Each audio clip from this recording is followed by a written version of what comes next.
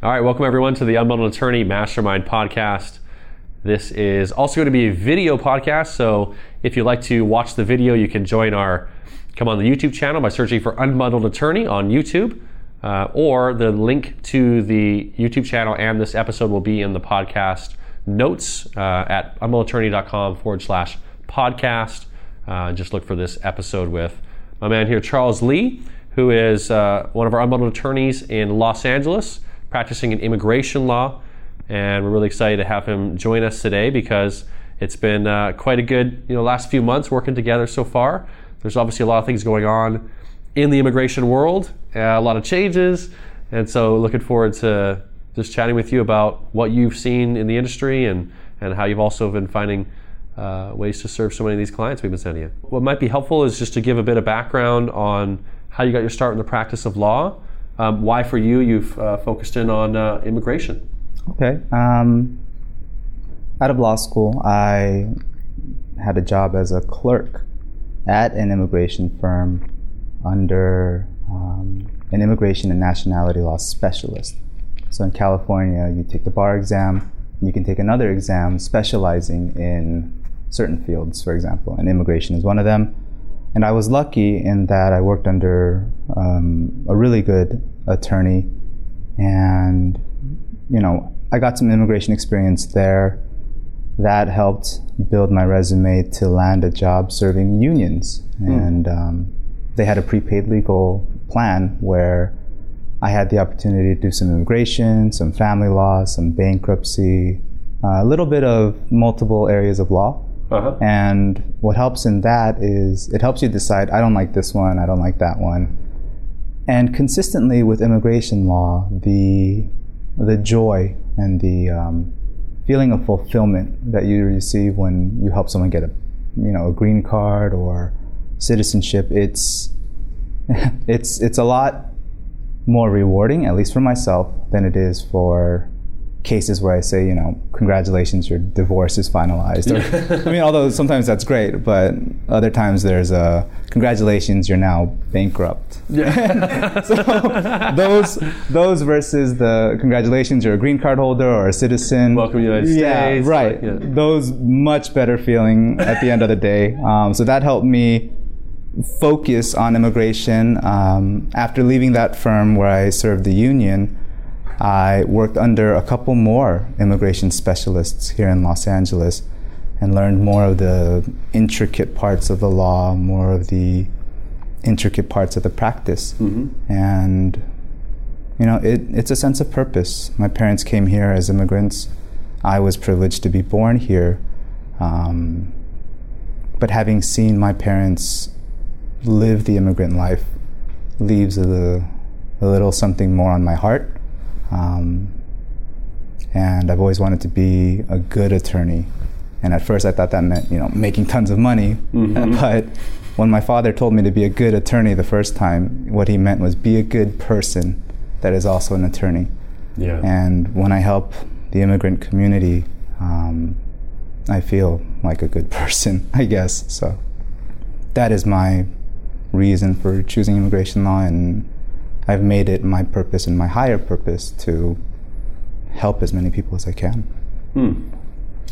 Wow, I really appreciate that. Thank you. And I definitely get that sense of purpose that you bring to it. Just in the time that we've spent together and working with Graham as well, and cool. Certainly with the way you've been working with the clients we send you, it's very apparent. Okay. So I acknowledge that. One of the things we haven't talked about on any of the previous podcasts is the legal plan, that you actually worked as a legal plan provider. Oh. A lot of attorneys aren't aware of how that works. Oh. Could you share just a little bit about how you used to work as a legal access plan provider, what some of the benefits you would provide? Sure. Sure. So, as anybody knows, there aren't many unions anymore in our country, unfortunately. But there is still a union, at least here in Los Angeles, for the employees that work at Staples Center, Dodger Stadium. Those are all actually one union called Unite Here, Local 11. And together they have representation with a firm, and each of the employees, I think it's like $50 out of every monthly paycheck is reserved for legal services. So if they have questions about immigration matters, or if they had questions about bankruptcy or divorce, consumer protection things, some minor landlord-tenant things, they would just direct those questions towards the law firm. So I, as a starting attorney, had to know a little bit about a lot of different areas of law. And I was very fortunate to get that opportunity, because in that initial position, the people have already paid the dues, so they don't owe anything. So that, the monetary aspect is kind of taken out of the equation. So it's a pure let me help you as best as I can situation. So yeah, which is a unique experience. Usually an initial consultation, especially if it's a free consultation, that's always threaded in as like, okay, let me help you, and I need to convert you into a client, right? And you get paid. Whereas if you're able to come from a standpoint of pure service, how does that impact nowadays? I mean, you're obviously doing free consultations with clients, but does that same spirit of help and service is it related to that in some way? Absolutely. I tell my clients, all the leads that I talk to on the phone, the ones that I get to have the privilege of meeting in person, I tell them, I don't like wasting their time, and of course I don't like wasting my time, because I need to focus on the people who, have put their faith in me to help them. So I try to do everything I can. Even on the phone calls, I try to give them a miniature consultation, just so they see that I have understood and care about their problem. And as soon as I get them on the phone, I'm right into solution mode, saying, okay, let's see what we can do.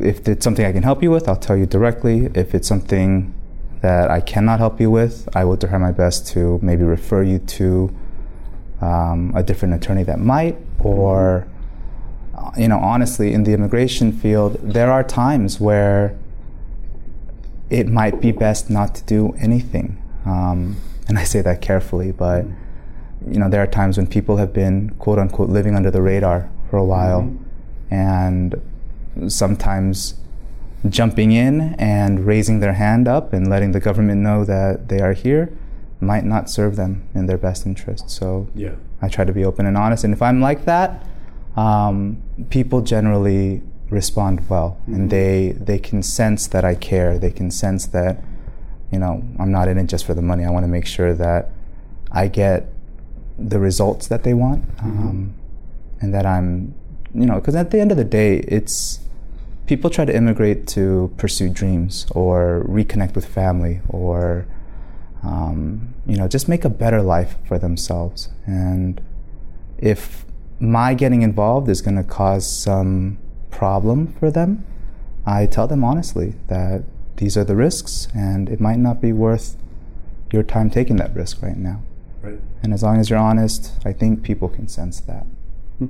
Yeah, and it reminds me a bit about what Sue talked about this on her podcast.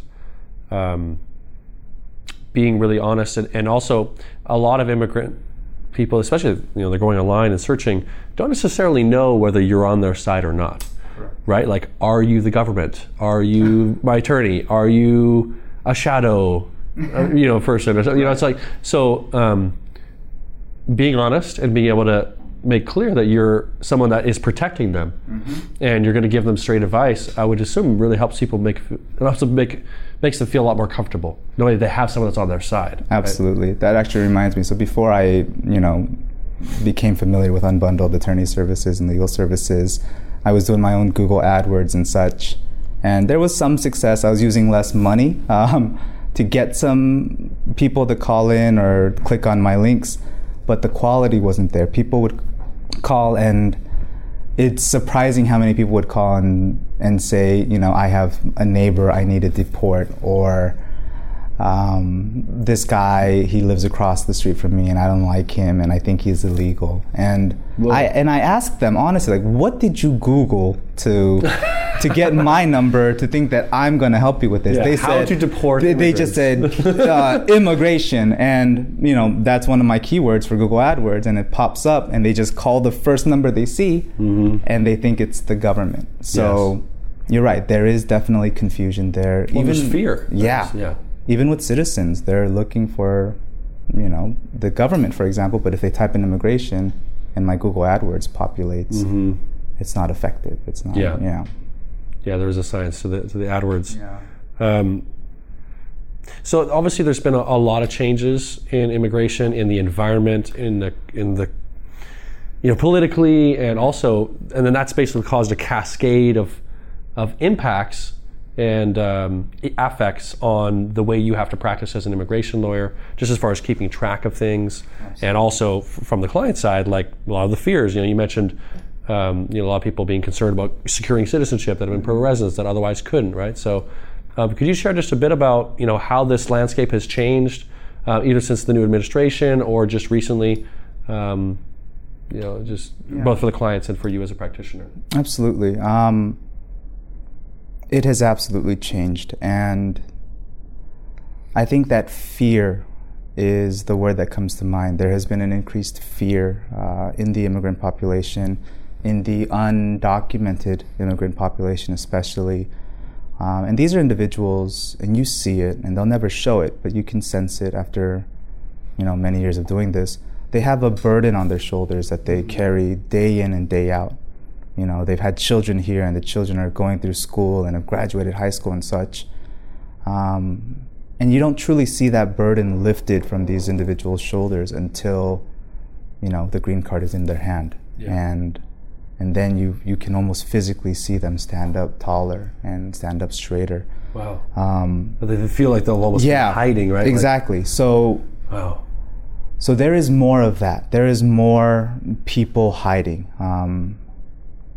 And there is an elevated fear. And what I tell my clients when they have, the wherewithal and the courage to look for the answers, I commend them for that. That's one of the first things I say. Like, I honor you for taking a chance and looking for help and knowing that you need help. But I warned them against, people who aren't fully licensed as attorneys trying to take advantage of their fear. And I always tell them, like, don't let anybody scare you into giving away a lot of money to solve a problem that they might not actually be able to solve. Yeah.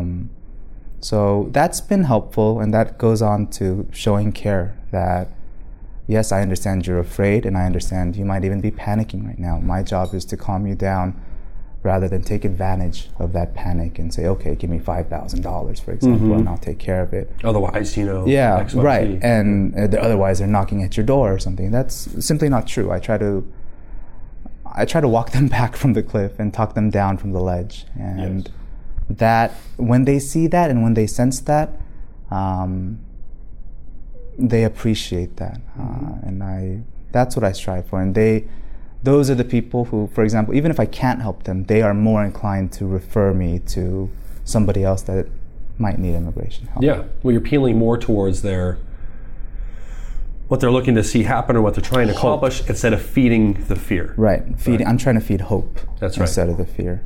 Yes, yeah, exactly. And can you talk just briefly, because you were talking about notarios and different types of things. As immigration lawyers or even immigration people that are looking into coming in the immigration field, what is it, and Los Angeles is a unique market, so you could speak directly about Los Angeles. Correct. And different, markets are going to have more or less of these types of groups and agencies existing, but what are the types of things that, some immigrants or, clients that are trying to get legal assistance are going to be exposed to, some of the things they need to watch out for, and how do you kind of help them communicate and understand the differences between what that is and what it is that you do? Right, that's a good question. And it, at its most pure, I think it's a language difference. So whereas in a country like Mexico, a notario or a notaria might be very well a licensed attorney, abogado, and they might use those terms interchangeably, but there are individuals that use that term here in the States, especially in Los Angeles, that very well know that people expect the notario, notaria to, be held to the standard of an attorney, maybe in Mexico, but that word, notario, notaria, is not the same as abogado, abogada here.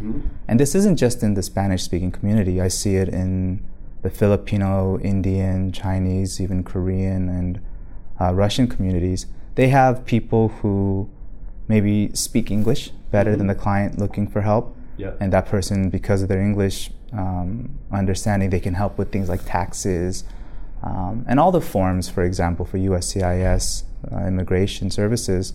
It's all online for free. So anyone can pull up the forms. But what people need to be aware of is if they are not licensed attorneys or accredited representatives, those individuals will not be allowed to come with them to interviews. And it's similar to the effort done by the government to prevent, unlicensed tax preparers. If they don't sign, then they're not licensed, for example. So right. Oftentimes I'll get clients that come in here and they show me a bunch of paperwork filed by somebody, and it has been filed in a way where it shows that she or he filed it themselves without the help of anybody. Without a preparer. Right. So they need to be aware of that. And immigration law is federal, so the person might not be licensed here in California, but they have to be licensed somewhere. Yes. So don't be afraid, clients, to ask for license numbers and licensure, because that stuff is important. And we're held to a higher standard for a reason, because we are entrusted with, in my case, people's lives, families' lives. So make sure you do your due diligence, check to find out which state they're licensed in and what their number is, and each of those states has a website where you can check to make sure that the individual is who they are or who they say they are, and make sure you prepare and protect yourself that way. And I guess it's one of those things where if it sounds too good to be true, if the number that they're quoting you for a certain thing sounds too good to be true, it very well might be. Yeah. Immigration strikes me as a field of law in which there's an extraordinary amount of vulnerability. And so because of that vulnerability and because of that fear, it almost seems like immigration lawyers have to have a greater sense of responsibility, a greater sense of integrity, because it would be not easy, but it's like, these people are in a very vulnerable position, That's right? the right word. And so, you have to have that same sensitivity to their circumstance and their situation, and be that beacon or that person of truth and trust. I see some of my clients come in here and they remind me of a spinning compass. Like they are just in it and they don't know which way to go. And I tell them from the start, I'm glad you're here. My job is to point you in the direction. Yeah. And that's the first step. And, when they leave and they feel a sense of relief, understanding, okay, what's the next step? I've stopped their spinning compass and I feel much better about that. And Yeah. they do too. Yeah, absolutely. Okay, what would be really helpful, I think, especially for a lot of the attorneys that are listening, is just to, for a while you were servicing clients from quite a while, quite a wide set of regions. So you're getting clients, you're in Los Angeles, I think you're getting leads from Orange County, Riverside, Ventura, Los Angeles, San Bernardino as well? No? No. Okay. Not yet. And so there were some things that you were implementing in order to help them, to help secure those appointments and get them to come in and not flake and so forth. Right. So can you talk a bit about just serving the geographic region, and then from there I'd love to just unpack in general some of the ways in which you've been helping folks, more affordably and just working within their budget and stuff too. Right. Things are fluid, and I've been trying different things. What I was doing with clients out in Riverside is I was trying to book them on one particular day of the week, for example, like a Friday. Choose a time where traffic is least crazy, and try to get out there and, back-to-back stack the appointments. Yes. And that was helpful. I've also made available things like Skype or FaceTime, and if they want to take that, they can do that. Otherwise, one of the very first questions I'll ask if these individuals are outside of my county or my Los Angeles area, I'll ask if they are coming to LA for any other thing. Are you coming for, an event or to meet with somebody else? And oftentimes, they make their trek in at least a couple times a month. And if I can line up with that, it's more convenient for them. and they appreciate that. And then the other thing that I was doing is, if I am going to be driving a couple of hours out to meet them, I try to do what one of the other attorneys had recommended and secure a credit card and tell them that I'm only taking this credit card as a, security against you not showing up, and then charge $50. And if I explain that and I'm honest and tell them my office is located in LA, for example, but I'm going to be taking the time to drive out there, they understand and they're willing to give their credit card. It's something that I'm trying to implement here in the Los Angeles location as well. Yeah. But I guess I'm just nice. It's convenient. My location here is not too far from where I live. So even if they miss appointments, I guess I've been a little bit more lenient with my Los Angeles clientele than, further out. But it is a good tactic to get some skin in the game, I think is what it is. Get a number down, and then they know that they have to make it. Yeah. And for those of you that podcast interview is with Tara Lee. I think it's called Proven Sales Strategies to Convert More Leads and Eliminate No-Shows. We really do unpack a process you could use that he implemented. He serves San Bernardino and Riverside, that would just ask the clients to put a card on file. He doesn't charge them anything, but they put a card on file, and then in the event that they don't show up, he charges them a fee. And just the act of clients just putting a card on file virtually eliminated all no-shows. He didn't even have to charge them. Right. Just knowing that if they don't show up, they're going to pay. He ensured that people were committed to coming in. And probably on some level, if they're not willing to put a card on file and put the skin in the game, then why are you putting your skin on the game and setting aside that time or making that effort, right? So Absolutely. In a way, it's a nice way to take their temperature and make sure that they're serious. Yes. Yep. Cool. So maybe a good place to kind of dive in is, obviously you're someone that's very passionate about immigration and passionate about helping people. Could you just take us through, basic process from whether you receive a lead or a call, somebody comes in? You're a solo practitioner too, right? Correct. So at this point, no staff, no paralegals or anything else. So you're handling things from start to finish. So could you take us through, from when you talk to the lead, how that consultation goes, what your initial goal is on that consultation? Obviously, I think it's to come in, right? And then from there, just talk about the different, models or options you've been able to offer people to make things also a little bit more affordable. Sure. Of course, with immigration, there's the full range. I get, leads that are typed out in all caps and says, "My brother's been picked up at the border." That's a completely different phone call than, I'm a citizen and I want to petition my wife. Those are less panicky and happier. But ultimately, I believe that the sooner you get them on the phone, the better. And I've realized that as well.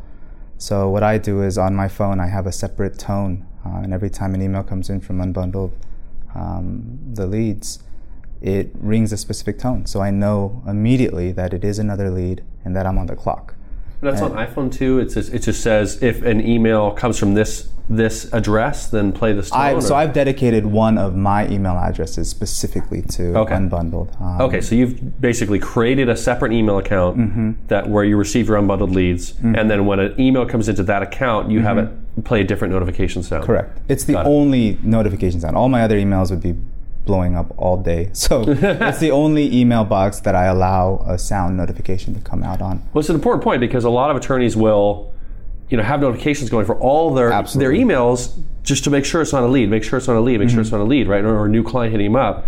Whereas if you can separate that, which is one of the things we do is with the text messaging, you get the notifications. But if you don't have that feature, then having something that would make that delineate it from everything else, so you're not constantly having to check your email. The text messages help because, as you said in one of our first calls, I think the redundancy is security, and I always believe that with things like my calendar as well. Redundancy is security. So yeah, email, text, calls like those. The more times I'm reached out to, the better the chances I'm not going to miss it. Yes. So once I get the initial lead in, I try to call within the first 5 minutes. Of course, if it's in the middle of the night, I try to at least send an email or a text. And you and I were talking offline about automating that process, which is going to help And then once I get them on the phone, I try to keep calls within 15 minutes. Just give them a sense of who I am, my level of care, my level of understanding and experience in the issue that they're dealing with. And I've been fortunate that the vast majority of the calls that I've been receiving, or the leads that I've been receiving, there's something I can do for them, or it's a situation that I've seen before.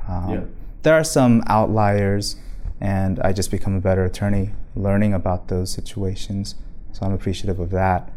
But after I get them on the phone, I try to, give them the time to talk, and I try to show them that I'm empathetic and I'm giving them attention and respect.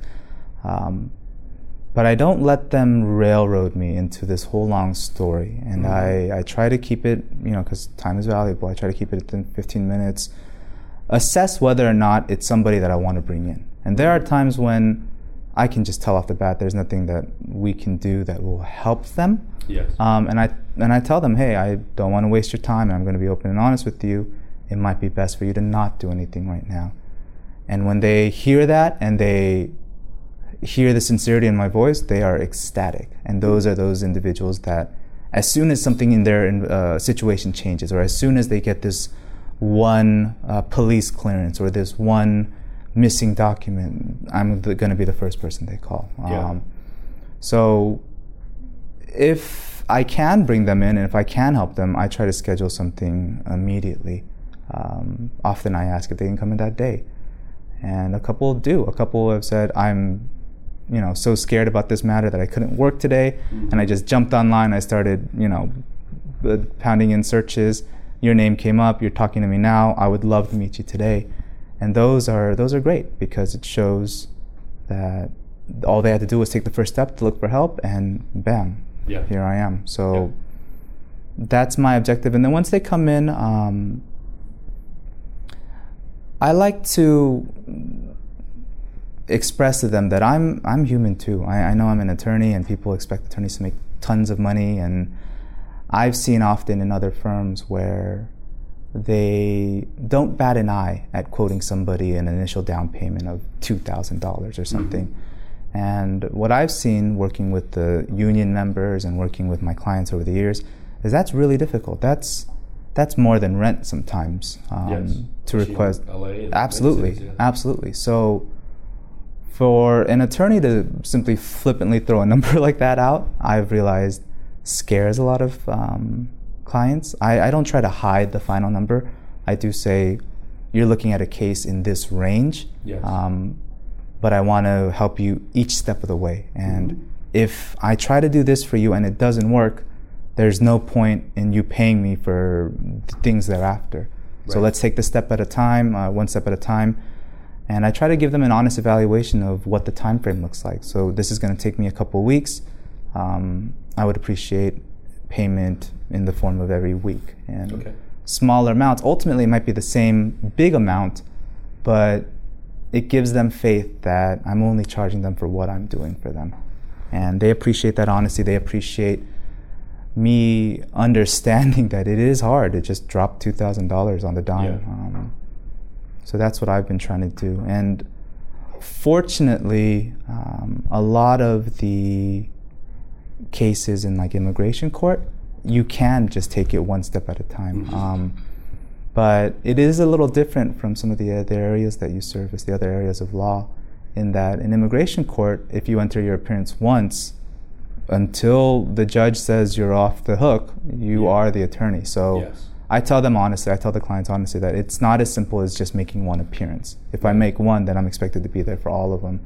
And again, everything is just open communication. And as long as I help the individual understand why I'm charging what I'm charging, and I am open and honest about what I normally charge for hourly rate versus the reduction in fees that I give if they choose to do a flat fee agreement, they appreciate that. They appreciate that I'm telling them I'm expecting to work so and so number of hours on this case. Normally I charge $400 an hour, but if you want to go flat fee, I pretty much double my time for you, and I give you my hourly rate at half the rate. And my job, of course, behind the scenes is to try to be as efficient as possible, get the work done, Yes. but be as efficient as possible. But as long as they see that and they understand why the number is coming out to what it is, I think they appreciate that. And so you do flat rates, or is it hour by hour, or how do you, it's like? I do a flat rate. Maybe what we could do is just give an example Okay. of a typical case. Let's say it's an adjustment of status So- or whatever it might be. What's the total cost? What you would Right. think? So and a then how might you typical, break that up? the typical adjustment meaning no problems, there has been no unlawful entry or no unauthorized stay, no unauthorized employment and such. I'm looking in the $2,400 range right now, and I know that that's a little bit low compared to some of the other attorneys in Los Angeles. But I do use some software that helps expedite the process. Yes. And I explained that to the clients that I can offer a lower rate because they're going to help me help them. They're going to do some of the, data entry, such as address history or employment history, things that they know how to answer. And I tell them that the reason I work with a company like Unbundled Legal Services is because the individuals that can type in the information on a web query can very well help me help them by utilizing things like BorderWise. I think they just changed their name to DocketWise. That's the software. That's the immigration software. So all I have to do is type in their email address, and it sends out a questionnaire, and they can answer certain forms and such like that. Well, it's the clients doing some legwork to save money, right? Like handling Absolutely. some parts on their own, getting you the information so you're not spending that time, those efficiencies, offloading some of that work to the client, having them help out by doing some of that makes it more affordable. Right. And you're communicating that to them. Absolutely. And I tell them that ideally I want my fee paid before I file, namely because I'm pretty much done with my work at that time. I have to show up for the interview, of course. And they understand that. And they understand that I give them a time frame. If we do this quickly, I can do this in a week. But in that case, you need to pay me accordingly. Yep. I don't intend or I don't want to hold any cases longer than I need to. Yes. But in my normal time frame, I say like a month. And it's going to take me a month to get all the documents. And I tell them the faster you work with me, the faster we can get this done. But normally people understand that, and if I tell them it's going to take 4 weeks and I can cut up the payments into 4, they're more than happy to do that. Right. So they might pay something like $200, $300, $400, $500 down to get started. Yep. And then you have like a payment schedule laid out with them. Like, okay, Right. so and do you use LawPay, the automated bill yet, or I did. You can share a bit about. So I started using LawPay to accept credit card payments. I was trying PayPal before, but that one wasn't as efficient. And the software with LawPay and just being able to send a quick bill has been really beneficial. And I think there's more trust when they receive a request from something like LawPay. Yeah, and they have like an automated recurring billing feature. Yeah. And so let's say, for example, let's just say $1,000, Right. and it's going to take 4 weeks. Right. You would say, okay, so $250 a week, Right. every Friday. So you put the date, the interval every week, Right. and So the amount. I make for sure the period, I right? put that in my retainer agreement as well, so that they understand on this date this is going out, and that's what I charge. Yeah, and again, open and honest communication. As long as they're not surprised by it, then we're good. Well, yeah, and it's huge. I mean, it's hugely impactful that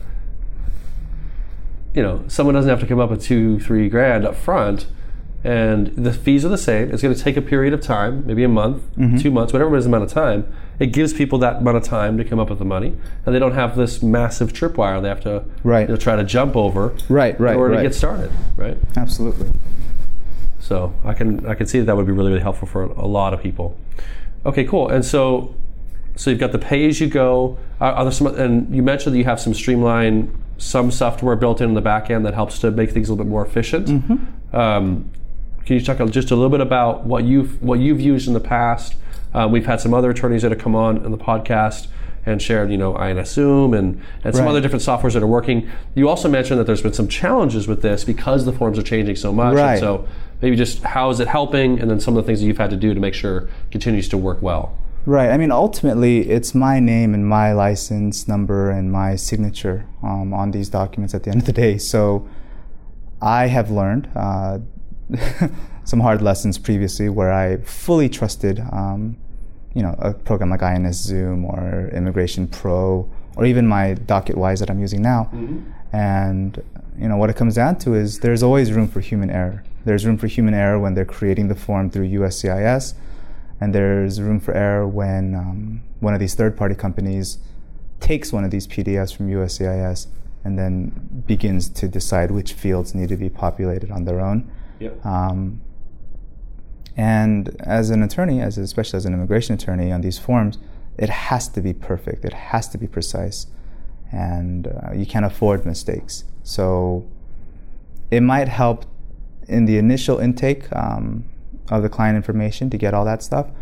But at the end of the day, you still need to check everything, every box. And that's where the time goes in.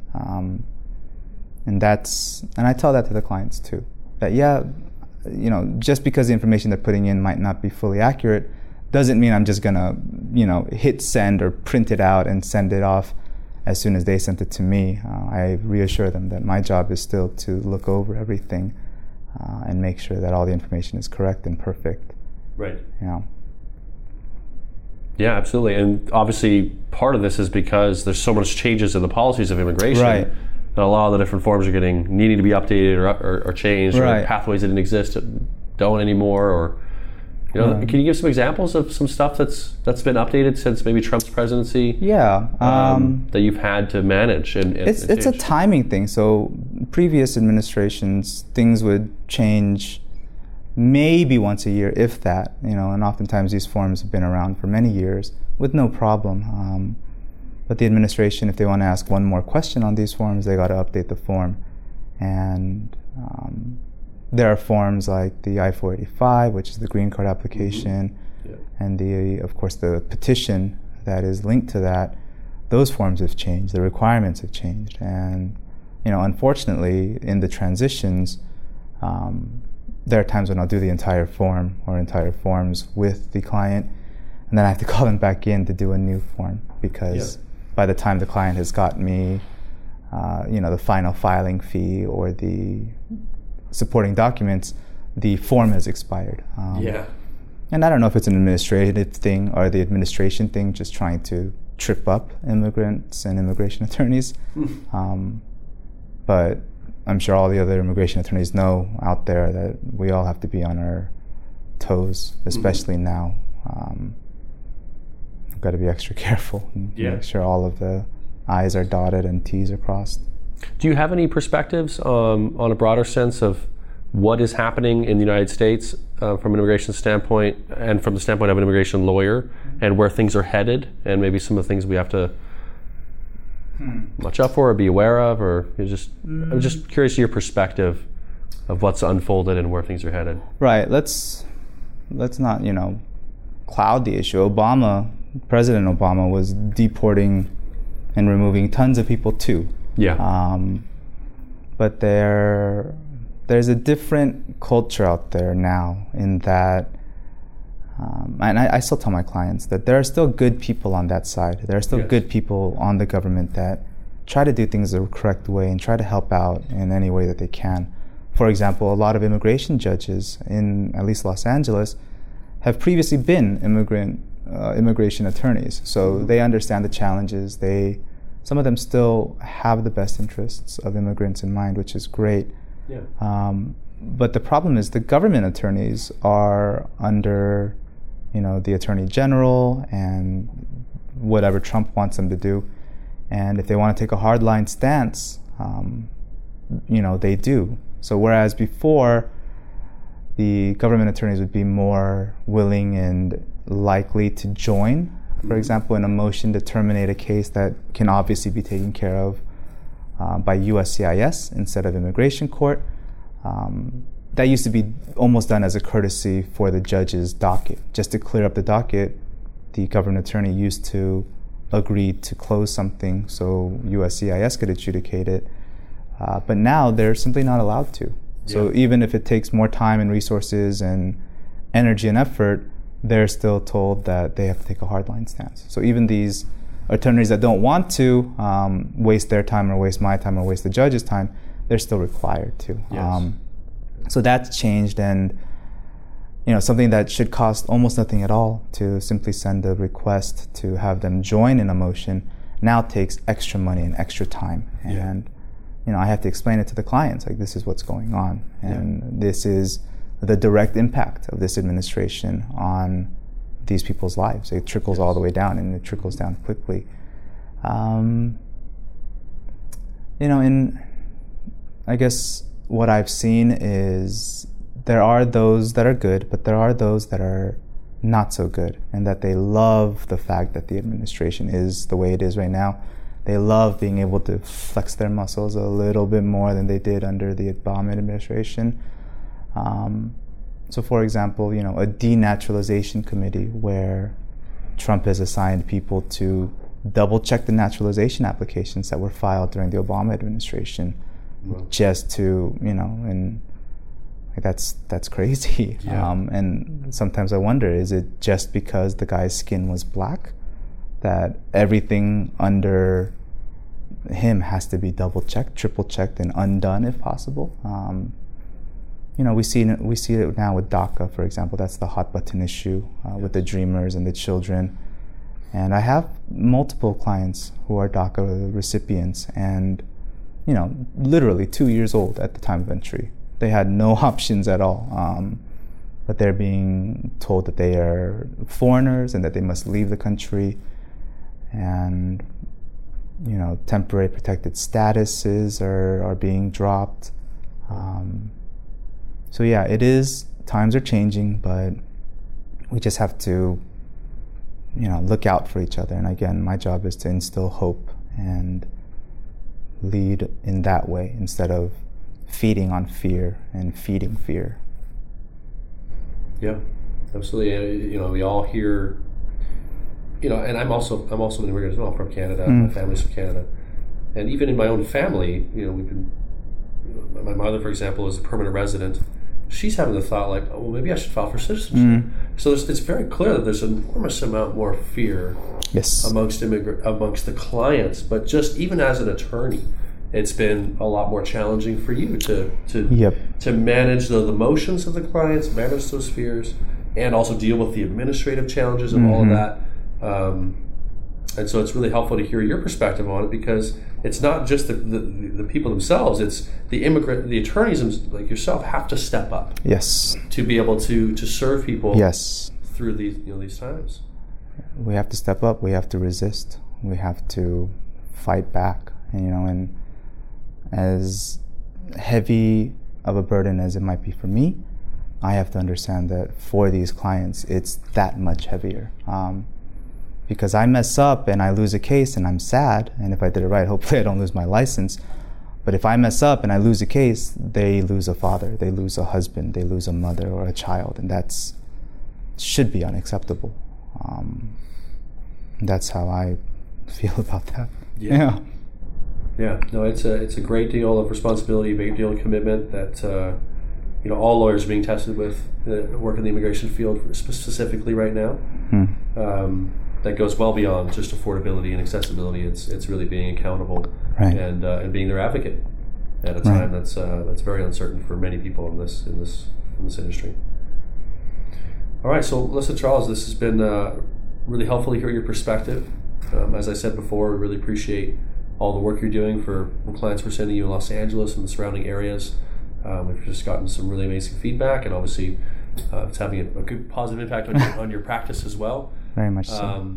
And I appreciate your commitment to serving clients in times that they really do need someone on their side that's committed to their success and is willing to be honest and fight for them. Thank you.